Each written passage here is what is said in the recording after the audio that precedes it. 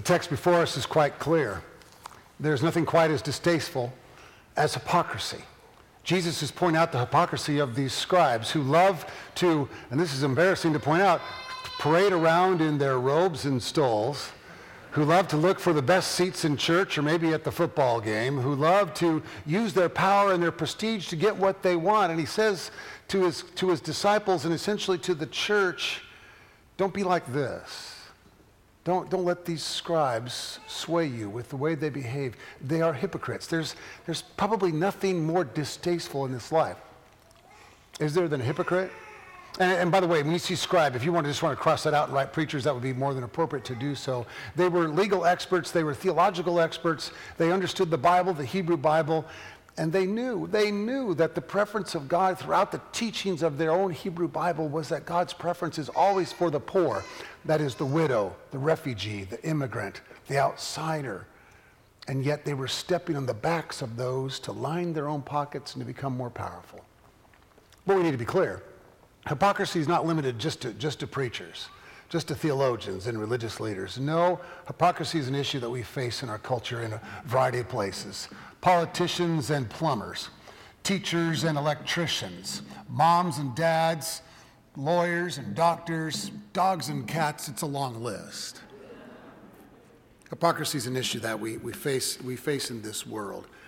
What Jesus wants us to hear, most specifically what Mark wants us to understand as he writes this gospel, is that this is a word spoken to the church. Anytime you see in Mark's gospel a phrase that says, and then he said to his disciples, that's Mark's way of saying, if you're a part of a church, sit up and pay attention, because this is something that the church needs to look at and understand.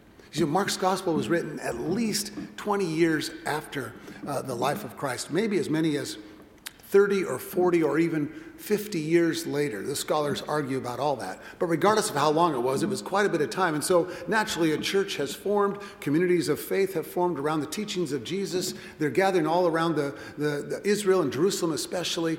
And now there are, as is always in almost any human institution, problems arising. And so Mark is saying to his church, remember what Jesus said? Do you remember what he said when he saw the scribes?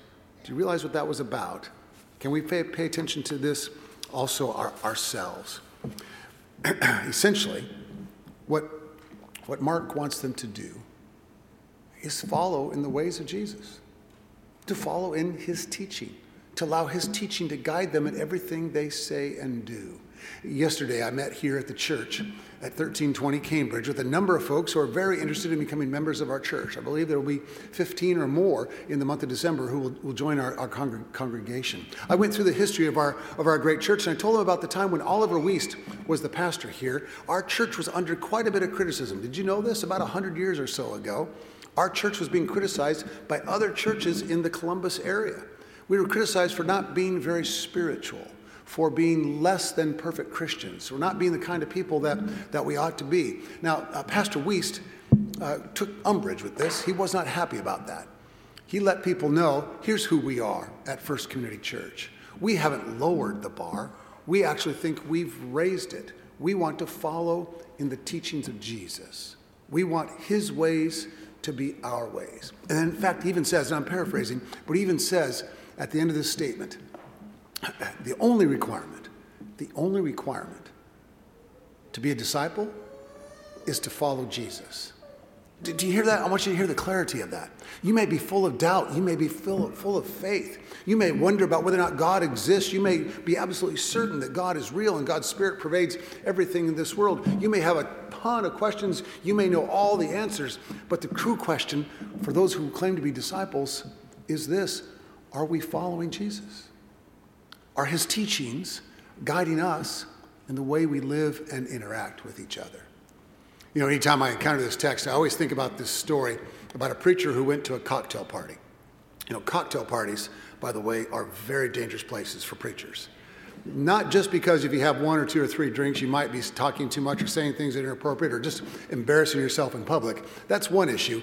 The deeper issue that frightens most of us is when somebody else at the party maybe has had one or two many drinks and they decide to come over and talk to the preacher and explain some things to her or to him.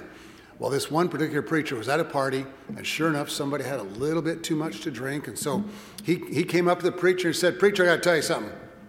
You know why I don't go to your church? You know why I don't go to any church?" No, I don't. Tell me, would you please? "I don't go because there's too many hypocrites." And the preacher didn't miss a beat. He said, "Well, that's probably true, but I want you to know we have room for one more." Now, we laugh at that joke. I probably shouldn't tell that joke. I like that story. It makes people laugh. It feels kind of good. I'm not trying to put anybody down, of course. But it really names the issue, doesn't it? The issue of hypocrisy is something that affects our country. And let's be frank. Anytime a preacher or a politician or an educator, a lawyer, doctor, whoever it might be, makes an issue about themselves and about who they are and what they want in particular, the issue of hypocrisy is going to raise its head every single time. And before we move on, I want to say one more thing. I want us to be very clear about something. Jesus is attacking this particular group of scribes. Not all scribes in general in Judaism, but this particular group before him who have learned how to get rich on the backs of the poor. He's challenging them with their own teachings, making them pay attention. I say this because oftentimes texts like this in the Bible have been used for hundreds, indeed thousands of years to create a sort of anti-Semitic fervor. To say, oh, look at how the Jews are behaving so poorly here. Thank God Jesus came along and fixed them. No, no, and no. Can I be clear enough? No. Jesus was a Jew. He came to help his brothers and sisters in that great faith understand what was central to them and their teaching. He was not calling out Judaism. He was calling out the hypocrisy of someone who claims one thing and lives another way. This problem is not only true for Jews and Christians, it's true for Buddhists and Hindus, anyone who says they live in a particular way and then act completely opposite of that particular statement. In fact, I want you to know, throughout the Bible, the so-called wrath of God is almost always reserved for the super religious, super self-righteous people who think they are above all of the rest. That's where God's wrath, God's anger, God's fear is directed toward those who think they don't matter, who think they can live however they want to. So let us be clear. This is a word to all of us, especially to the church, to pay attention to our own teachings. Well, back to the text. I'm very embarrassed to acknowledge how many times in my own ministry I've been caught up in my own super religious, super hypocrisy, and the way it has tripped me up too many times. I remember one example in particular when I was a youth minister. We formed a youth council. We decided that the youth council, made up of about 5 adults and 5 youth, would create a youth newsletter. We'd mail it out to all the members of the youth group in the middle school and high school age. And in fact, I formed a little team of young people who would be the ones who would write most of the materials for this 4-page newsletter that we'd mail out to everybody. A couple of months into it, we were really having fun and designing some different things, and I decided to show off my Hebrew language skills. The curriculum for that month was peace, and so I designed, using some Hebrew letter graphics, to put at the top of the newsletter the word in Hebrew, shalom. I wanted everybody in the church, at least in my youth group, to know I took Hebrew and I got a good grade. Can you see this? Isn't that great? And then the rest of the article was about the peace curriculum that the kids were studying, how to bring peace in the world, peace into your own personal life, that sort of thing. Well, how many kids do you think responded by that? How many comments do you think I got about, wow, the Hebrew is really cool? You're right, none, 0. No one really cared. Sunday comes, though, we got a big crowd coming for a youth group, and Jennifer, who's the editor of the youth newsletter, she's brought her friend to youth group that night. Her friend happens to be Jewish. But of course, she's welcomed and she's brought in and she's received well and she has a great time. I can see that she's interacted with other kids. She knows some of them from school and it goes well. And in fact, she comes up to me afterwards and stops by and says, hey, I just want to let you know I had a great time. I really like your church. May I come back? And I said, of course you can. And then I picked up a newsletter and said, by the way, don't you take one of these newsletters? And she said, oh, good, thanks. And she started to walk away. Then she stopped and she turned around with no malice in her voice. She just said, by the way, you spelled shalom wrong. Yeah, I spelled shalom wrong. It's kind of a silly example. I know it is. But how often has our own desire for attention, for acclaim, tripped us up and caused us to behave in foolish and dumb ways. Try to make it about ourselves, and the next thing you know, our own hypocrisy is on display. I've seen it from the other side too, though. I've seen it when the church behaves poorly. In December of my 8th grade year, my father was serving a church in Los Angeles. He was fired, called into the governing board on December 15th, handed his final paycheck. That paycheck paid him up through that day. No severance, no bag of groceries, nothing. Now, I've talked about some of my dad's issues in the past. I can imagine why he might have been fired on that day, but I was the oldest of 4 children. I was the 8th grade. There were 3 other kids at home. My mom was employed as a school teacher in that church. My dad's income, though, was the primary income. 2 weeks later, on the day before the Christmas break was to begin, my mom, a kindergarten teacher in that church's private school, was called into the principal's office. Now, you need to know about my mom. She was a marvelous educator. If you visited her kindergarten class, you would just feel like you were in the female version of Mr. Rogers. It was love and grace and acceptance and education, all kinds of wonderfulness. And later on, she became like Leanne Easterling, the director of a preschool, and did great work with the preschool that she directed. In fact, she directed 2 different preschools in her career. Her reviews as a teacher were always the highest of the highest of the high. Then she's called into the principal's office at this church where my father had been fired not long before, and she was told, "You will not come back after the Christmas break is over," and was handed her final paycheck up through that day. My mom said, I don't understand. What did I do wrong? The principal said, "We just thought it would be uncomfortable for you to come back." We survived for 9 months on welfare and food stamps. If you want to hear some personal stories about what it's like to stand in line and hear the comments that are made by the people behind you at the grocery store and the clerk on the other side of the counter, when your mother is buying food stamps and trying to take care of the family, talk to me afterwards and I can tell you some personal experiences. Thank God for that safety net from the United States of America. Otherwise, my family would have been homeless and hungry for weeks. It was 9 months before my dad finally secured another position and we were able to move forward. You see, to make his point as clear as possible to the disciples and to us then, Jesus says, you see the hypocrisy of these folks, of these leaders, of their religion? Do you see the way they're behaving? Now look at this widow, this poor widow. Here are all these wealthy people placing large amounts in the treasury, and yet she has given all that she has. She's given her entire self. Now, I want to note something here. In the text, as you heard it read this morning, rich people weren't being put down. The comment is neutral. It's not a negative or a positive. It's just a report of a fact. There were wealthy people who were bringing in large sums. Amen. Thank you very much. Thank you letters will be in the mail. There's nothing negative being said here at all about that. What Jesus wants us to see is this woman who has nothing, this widow, poor, on the edge of death perhaps even. She gives her all.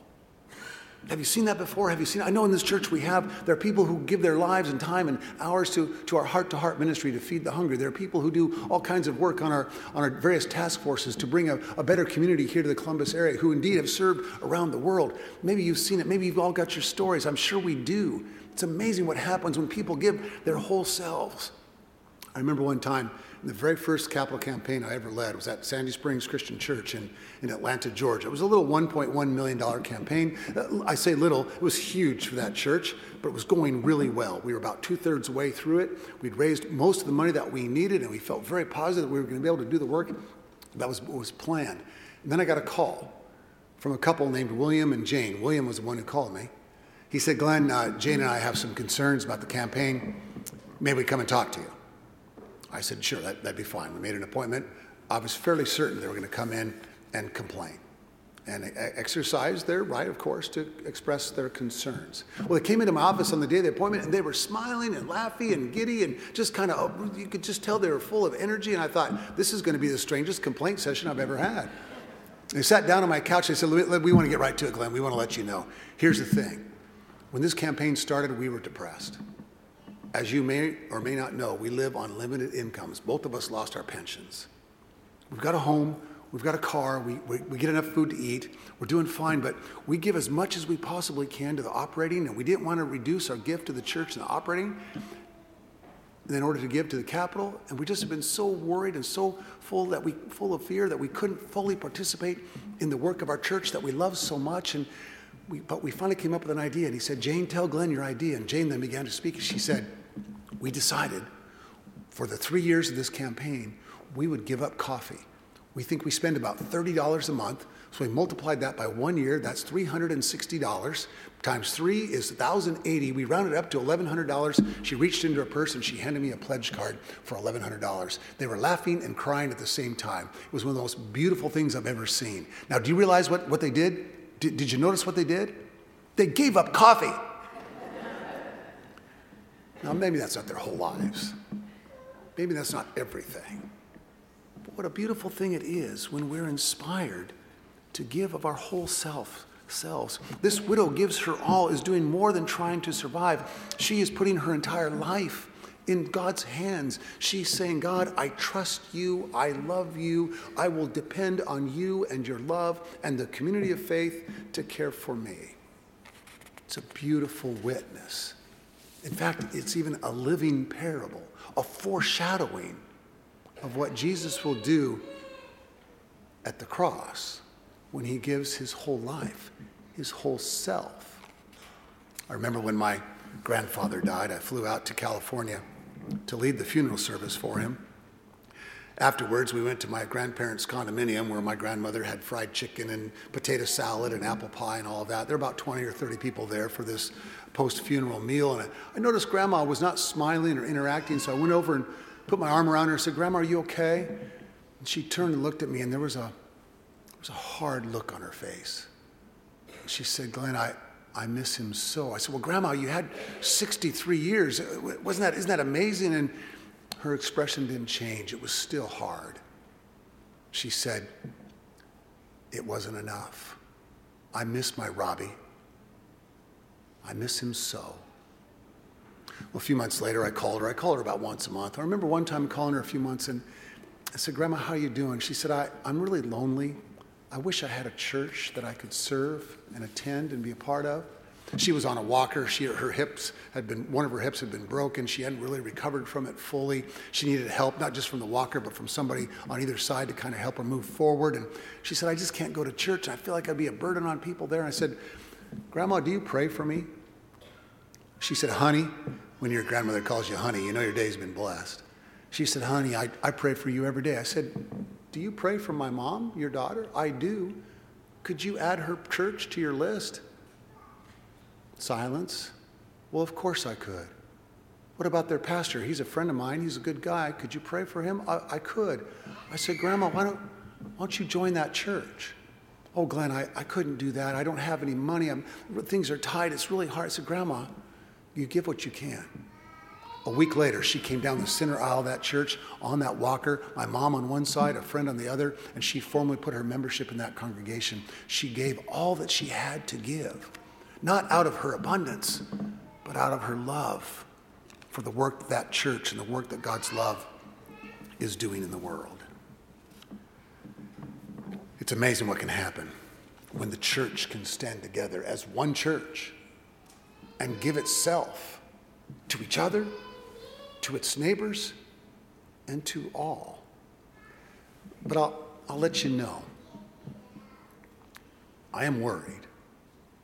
In fact, there's some worry not only in this congregation, but in congregations around the country and indeed around the world. It used to be that the church was at the center of the public square. It used to be that our voice mattered, that the mayor would call the minister at the church and say, "Tell us what you think we ought to do." And that sort of thing used to happen. It doesn't happen nearly as much anymore. And it just feels like we've been pushed off to the sideline and marginalized. And we blame soccer schedules and baseball schedules and softball and football and all that sort of thing. I'm not opposed to rec sports. I coach rec sports, but we sort of get caught up in saying these things, they need to change, they need to be different, etc.